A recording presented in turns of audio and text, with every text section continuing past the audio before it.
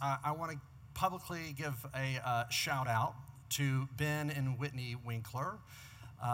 Y'all know this already, but they are rock stars, and they have carried so much of the burden these past 2 years at Redeemer and have been just such a faithful and steady presence here, sharing their gifts, pouring out for this community. In fact, to speak personally, the Winklers have been so hospitable towards us, helping us even find a house when we were headed towards Memphis. Whitney has the past couple of weeks taken our kids on adventures and bringing us Jerry's. Ben has been so gracious and patient to sit down with me and kind of bring me up to speed on what's happening around here. I think so much of why Redeemer is in great shape and healthy and such a wonderful church is largely due to their leadership. So I really do want to thank them publicly. And if you want any more details on how you can express your gratitude towards them, check your email. If you don't know what I'm talking about, email somebody other than Ben to ask and explore ways that you can thank them, and they will let you know and give you some info on how you can thank them and encourage them. Well, before we get into this passage, I do want to share just a few brief thoughts on our current moment. Unfortunately, as you know, racial injustice is nothing new to our country. It's nothing new to our city. In fact, I've been reading books about the history of Memphis right now, many of which the search committee just has given us as gifts. And one of the books that I read recently said that Memphis as a city was founded on disparities. And so unfortunately and obviously, racism is still alive and well in our country and in our city and in our very hearts.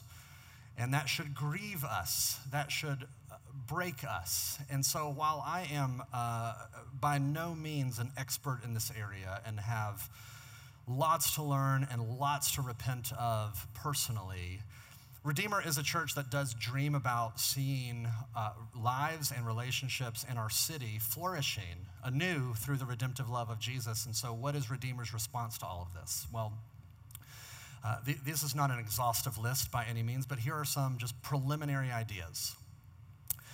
Number one, our session is going to set aside some time at our next session meeting for a specific time for prayer and lament. We are going to ask the Lord to break our hearts, for the Lord to mold our hearts to love what he loves and to hate what he hates, and to lead us as we seek to lead and love this congregation and this city. Secondly, next Wednesday, June 10th, I would like for us as a congregation to set that day aside specifically for a day of fasting and prayer. Many of you, no doubt, are already engaged in the city on lots of different levels, fighting for justice and involved in what's going on in the city. And so we wanted, as a corporate body, to respond as well with prayer and with fasting. And so we're going to send out details of that. More information is going to come. But really, we want, as a congregation, to pray for our city. We want to pray for people of color. We want to pray for justice. We want to pray for peace. And thirdly, lastly, I know that many or some community groups aren't meeting this summer, but for those of you that are, I would love to invite you to discuss some of these issues within your community groups. There are, you may already be doing this, but I would love for our community groups to begin taking an article or a podcast or a documentary or a book and begin to kind of processing things together. And I plan on sending the community group leaders a collection of resources later this week, so be on the lookout for that as well. Again, this list is not exhaustive by any means, but obviously there is a lot of work to do, and Redeemer exists not just to love God, but also to love our neighbor. So I want to turn our attention now to this passage in Luke 15, which is before us. You can find in the bulletin, or you can go ahead and flip to Luke 15. In order to help us love God and love our neighbor this summer, what we're going to do is we're going to look at the parables that Jesus told. If you're unfamiliar, parables are one of Jesus's favorite teaching devices. They're these little stories that he would tell that really aim to show us who God is and what he is like and how we can connect with him. And I will warn you on the front end, the parables are intentionally designed to frustrate you. They're intentionally designed to kind of get under your skin and disrupt the categories that you have about God and how to connect with him, which are all wrong. So to that end, we're going to look at Luke 15. And by the way, this passage is so loaded. There's so much good stuff going on in here. We're going to spend 2 weeks looking at this passage together. So I'm going to read it, and then we'll consider it together. Luke 15, verse 11. And he, this is talking about Jesus, and he said, there was a man who had 2 sons. And the younger of them said to the father, Father, give me the share of property that is coming to me. And he divided his property between them. Not many days later, the younger son gathered all he had and took a journey into a far country. And there he squandered his property in reckless living. And when he had spent everything, a severe famine arose in that country, and he began to be in need. So he went and hired himself out to one of the citizens of that country, who sent him into his fields to feed pigs. And he was longing to be fed with the pods that the pigs ate, and no one gave him anything. But when he came to himself, he said, how many of my father's hired servants have more than enough bread, but I perish here with hunger? I will arise and go to my father, and I will say to him, Father, I have sinned against heaven and before you. I'm no longer worthy to be called your son. Treat me as one of your hired servants. And he arose and came to his father, but while he was still a long way off, his father saw him and felt compassion and ran and embraced him and kissed him. And the son said to him, Father, I have sinned against heaven and before you. I am no longer worthy to be called your son. But the father said to his servants, bring quickly the best robe and put it on him, and put a ring on his hand and shoes on his feet, and bring the fattened calf and kill it, and let us eat and celebrate. For this my son was dead and is alive again. He was lost and is found. And they began to celebrate. This is the word of the Lord. Thanks be to God. Let me pray, and then we'll consider it together. Father, thank you for your word. Thank you for its truth. Thank you for the way that it pierces us. And I pray now by your Spirit, would you take your word and pierce our hearts? Make our hearts soft, open up our ears, open up our eyes, that we would see and behold the beauty and the truth of who you are. We pray all this in Jesus' name. Amen. Well, we moved into our house a couple of weeks ago now, and if you have moved any time in your life, you will know that the act of moving is the worst. It's just awful. There's boxes everywhere. The paper that you pack the boxes with is everywhere. And I'm the kind of person that unless things are settled and everything is organized and kind of where it needs to be, then I kind of break out in hives and get stressed out. So it's been a stressful past few weeks. So the other day, I guess 2 weeks ago or so now, I was in our house, we were unpacking boxes, we were doing all this work in the morning, and you hit the point where you're just kind of done and you're exhausted and you're tired and you're hungry and your kids are hungry. And so I went into the kitchen to fix them some lunch. Now our kitchen has boxes literally up to our heads, and the paper inside of them is everywhere, so I'm stepping over paper. I'm kind of meandering through this maze of boxes. I get to the fridge, open it up, pull the stuff out, and as I went to close the fridge door, one of the shelves just decided to just fall. You know the shelves where you put all of your condiments and salad dressings? It just apparently was holding on by a thread, and as I was closing it, it just collapsed and crashed to the ground, and I grab it, and I was able to salvage everything except for the jar of grape jelly, which fell to the ground and just exploded. Glass everywhere, jelly everywhere. And so here I am holding this shelf with disheveled condiments, and I'm standing in a sea of broken glass with a blob of sticky purple jelly with boxes up to my head and paper all around me. And that was the moment where it hit me. We are not settled. We are not quite home yet. And we just, I'm craving, just longing to be settled and at home. And because home is this profound reality. Home is this place where you're free to be yourself. You can relax. You can put your feet up. You're safe. Home is this profound space and this profound reality. And so you would have thought 2 months ago that the quarantine would have sounded like a government-mandated like vacation. Just unless it's absolutely essential, stay at home, work from home in your sweatpants, take 2 or 3 walks a day, pound as much Netflix and Disney Plus and Hulu as your brain can take. And it's fascinating. If the quarantine has taught us anything, it has taught us that you can be home. You can even be required to be at home and you're still not home. Because my guess is for most of us, these past 2 months has been exhausting and lonely and frustrating and stressful, and you just want it to end and you're just kind of over it. It's fascinating. You can be locked at home and still not home. You could be at rest and still be restless. And I think what that shows you is that this craving for home, it's a much more deeply subterranean spiritual desire.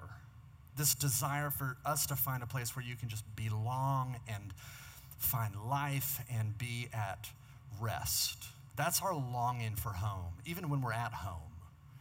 And it's into that fundamental human desire that Jesus tells this story.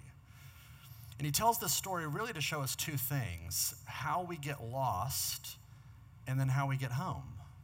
And so what I want to do for the rest of our time is just explore those 2 ideas.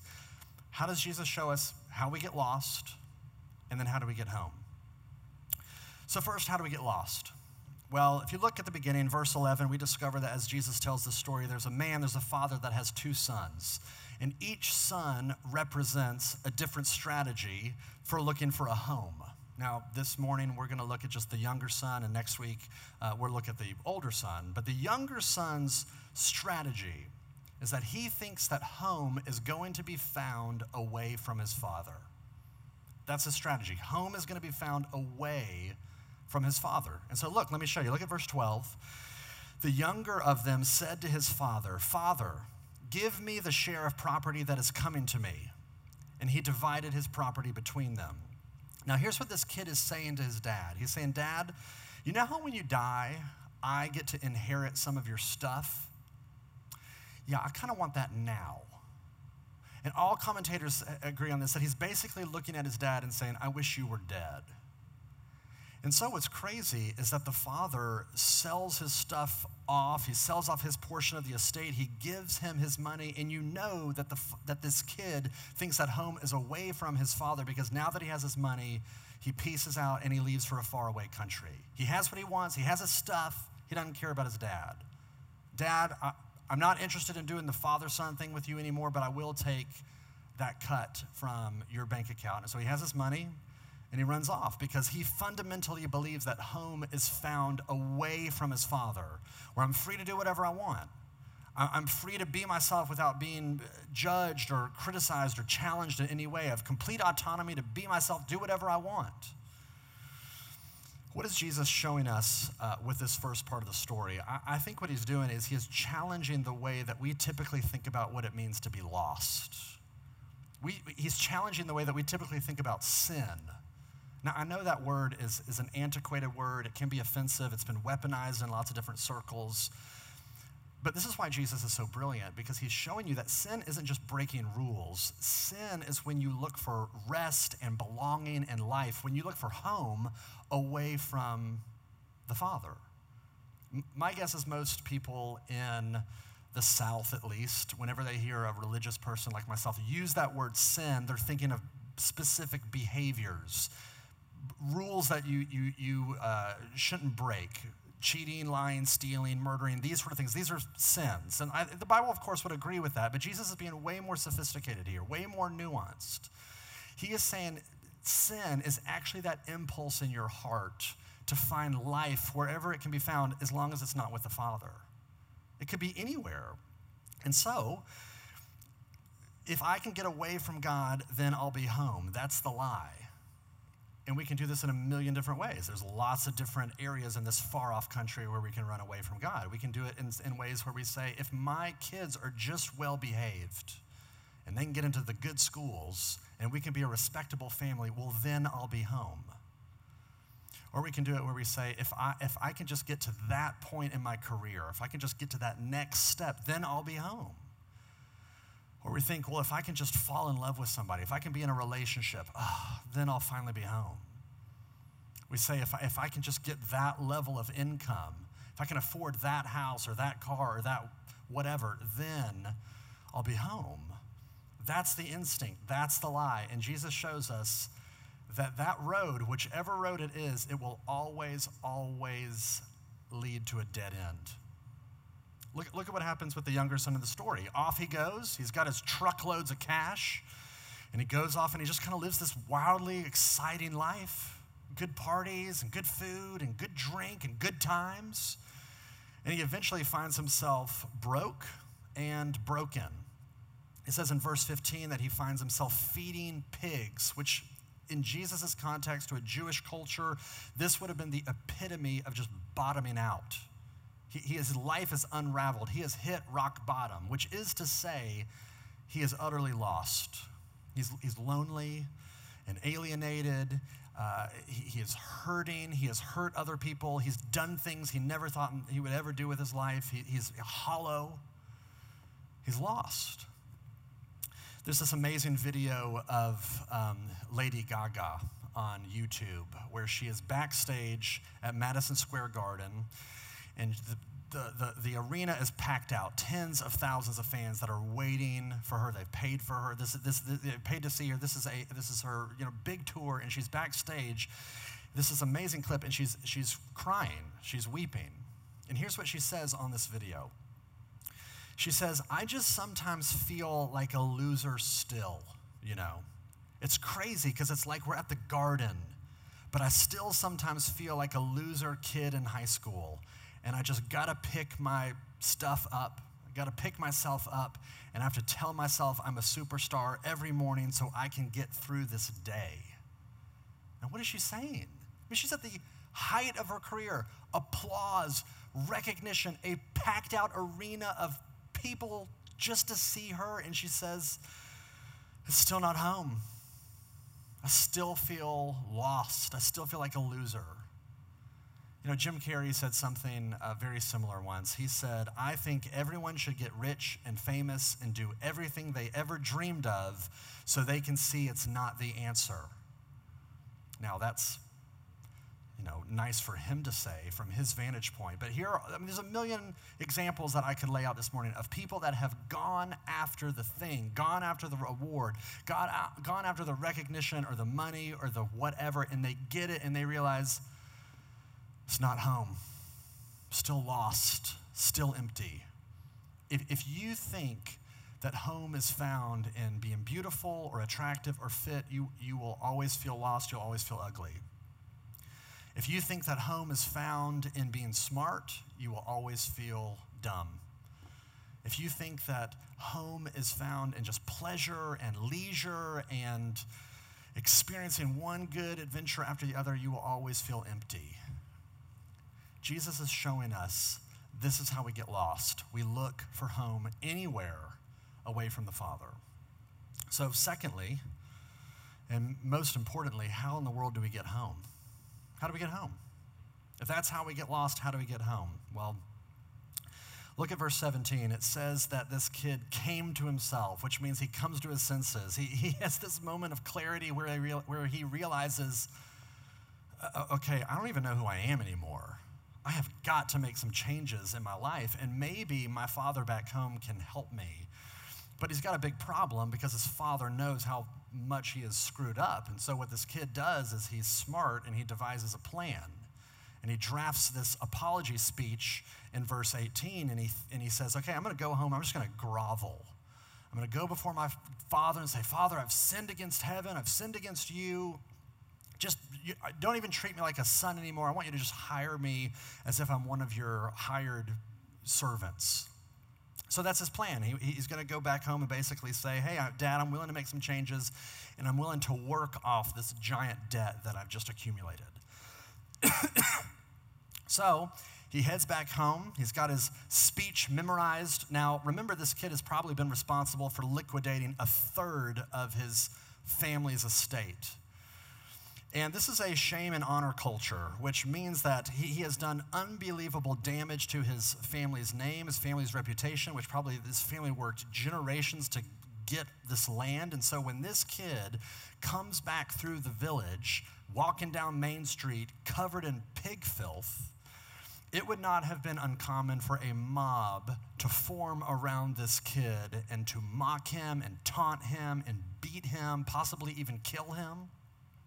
It would not have been uncommon for the older brother or maybe even the father himself to run out to this kid and publicly insult him and beat him and drive him out of town for the disgrace that he's brought on his family. So what does the father do?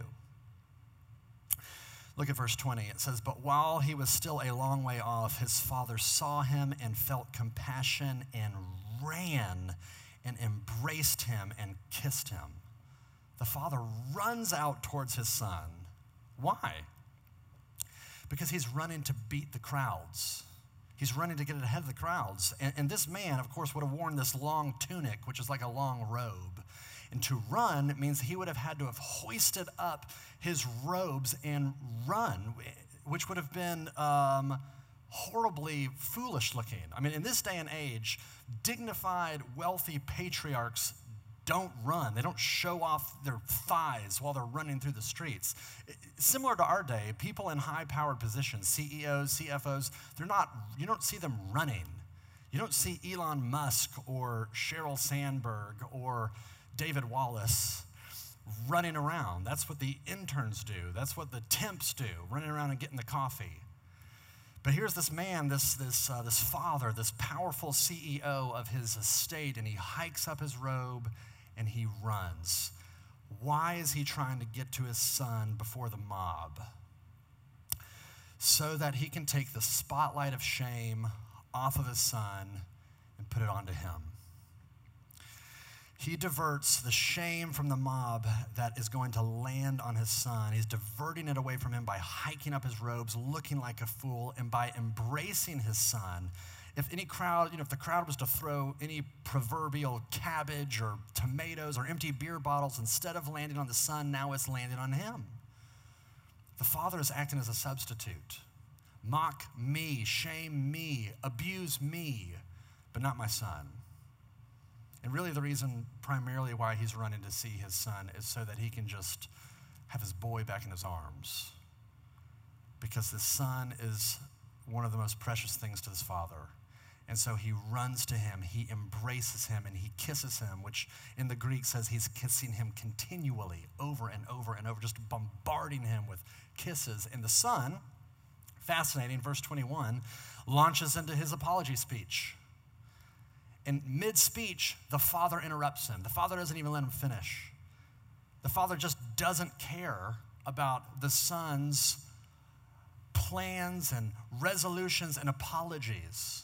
He just cuts him off mid-speech because this kid's resolutions aren't the reason why the father loves him. The father doesn't need a reason to love this kid. He loves this kid just because he loves his kid. He loves him just because he loves him. It's a part of his character. And so he calls his attendants to bring the robe and the ring and the sandals, which was the father's way of reinstating this kid as a son, as his family. It's his way of publicly saying, I am going to treat you as if you never left in the first place. And then he throws this massive, extravagant blowout party that would have been so over the top. Parties of this magnitude would probably have only taken place maybe once a year. And that's how this part of the parable ends. It's a great story. I mean, too bad Jesus is just making it up, though. Or is he? I mean, Jesus is telling this story because this is Jesus' story. Jesus is telling us, okay, I'm the one that leaves home and goes chasing after the Father's rebellious children. He leaves his Father in heaven, and he comes down to earth where he is actually literally homeless. And he experiences not just a life of homelessness, but he is eventually executed on a wooden cross where he is mocked, where he is insulted, where he is shamed, and where he is abused, and he is absorbing all of the shame that your and my rebellion deserves in and of himself. And he does it not just so that he can forgive you and then tolerate you. He does it so that you can be reinstated as a child, as a child of the Father, treated as if you have never left and been lost in the first place. And then what he does is he throws a party that goes on for eternity that you and I don't deserve. That's what the story is that Jesus is telling us. He's blowing up our categories by showing us the heart of God is always with the people that are lost. It's always with people without homes, because he's desiring to provide a home for you. He's desiring to provide a party for you. So, how do we get home? Well, like the younger brother, you just come back to the Father. You come back to him even when your motives are all messed up, even when you don't even really understand your Father's character. And you can show up with your resolutions and with your apologies and with your resume, and that's not why he will receive you.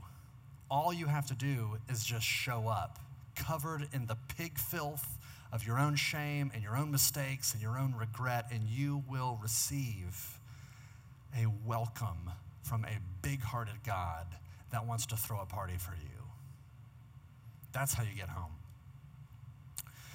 Well, I'm sure under normal circumstances, Redeemer here is very similar to the church that we just left in Knoxville, meaning that when church is over, all of the kids kind of go crazy and play with each other, and the adults try to have some conversation with each other. And it was the same way at our church in Knoxville. And we always had this rule with our children: when church lets out, you can run around, you can play with your friends, but you got to stay in the sanctuary.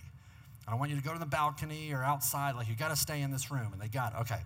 So one Sunday, about 5 years ago, our daughter Zoe Kate, who was 4 years old at the time, church was over, we were talking to people, the crowd was kind of thinning out, it was time to go get some lunch, and so we start looking for Zoe Kate. And we got our buddy Reed, but we don't know where Zoe Kate is, and which is not totally abnormal. Usually she's hiding under the chairs or something, and so I go out looking for her, and I'm kind of walking up and down the aisles, and I'm starting to get annoyed because I can't find her, and I'm looking under the chairs, and so I start to ask somebody, hey, have you seen Zoe Kate? And no, haven't seen her. Keep looking, ask somebody else, have you seen Zoe Kate? No. Go and find Catherine. She was talking with some friend. Have you seen Zoe Kate? No. And so now my panic level is starting to rise. And so Catherine and I start to form a little search party. If we're grabbing friends, we're like, okay, can you look in the balcony? Go see if she's up there. Some of y'all go back in the nursery, see if she went out there, see if she went into the narthex. And every person that came back after looking for her couldn't find her. And so now my mind is going to horrible worst-case scenarios. I'm thinking, did somebody take her? Did she wander into the parking lot and got hit by a car or something? My panic level is full tilt boogie at this point. And so I think to go downstairs where the kitchen is, thinking she's never been downstairs, she would never go downstairs. And so I go downstairs, and as I round the corner, already kind of terrified, sure enough, there she is with one of her friends. They had wandered down into the kitchen and were drinking all of the leftover communion wine. The little thimbles of wine that they had taken down after the service that was just left there. They're just like taking shots of communion. And this is not a lie. As I see her, she has a purple mustache. She's 4 years old. She looks at me and she says, Daddy, this juice makes me happy. And so here is this child of mine that has disobeyed me. She has broken our rules. She has left the safety of our vision and of our protection. She has traumatized me and Catherine as we've been looking for her. I mean, she's 4 years old, and she's literally gotten drunk at church. And I think this is true because she passed out in the car ride home that afternoon. But when I saw her, I did not scold her and shame her and give her a lecture.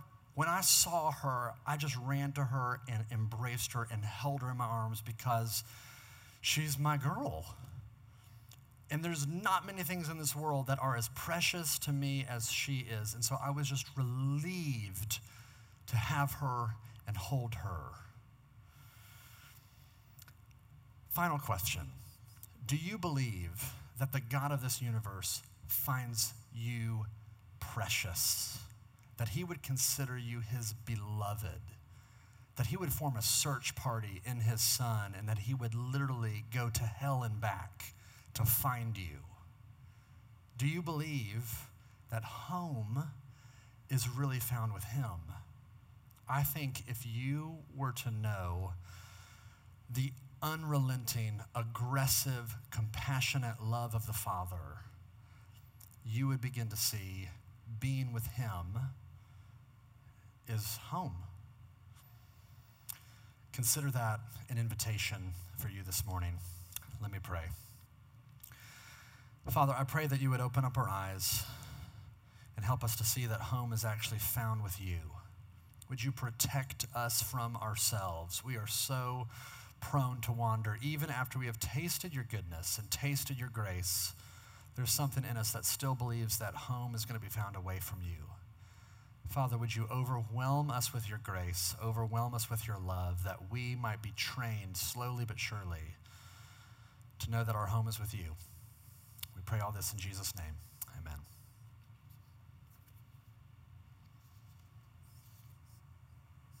Done. Oh, I got to do the end, don't I? Man, I got sweaty. If this is making me sweaty,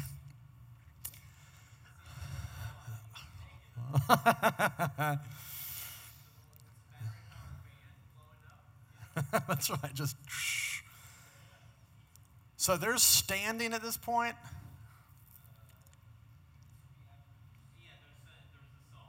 Do you introduce the dismissal in any way, or do you just begin? Let us go forth. You say, hear now this dismissal? Okay.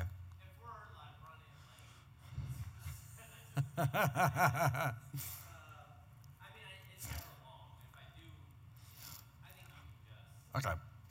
I forgot to time that, by the way. Did y'all have a sense of hold on? The whole thing was 32 minutes. Okay. The sermon itself was 25.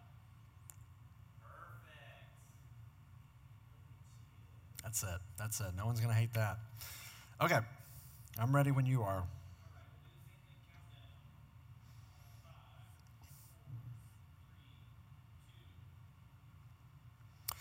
Let us go forth to serve Memphis and the world as those who love our Lord and Savior Jesus Christ. Thanks be to God. Hear now this benediction, this good word from God to you. The grace of the Lord Jesus Christ and the love of God and the fellowship of the Holy Spirit be with you all. Go in his peace.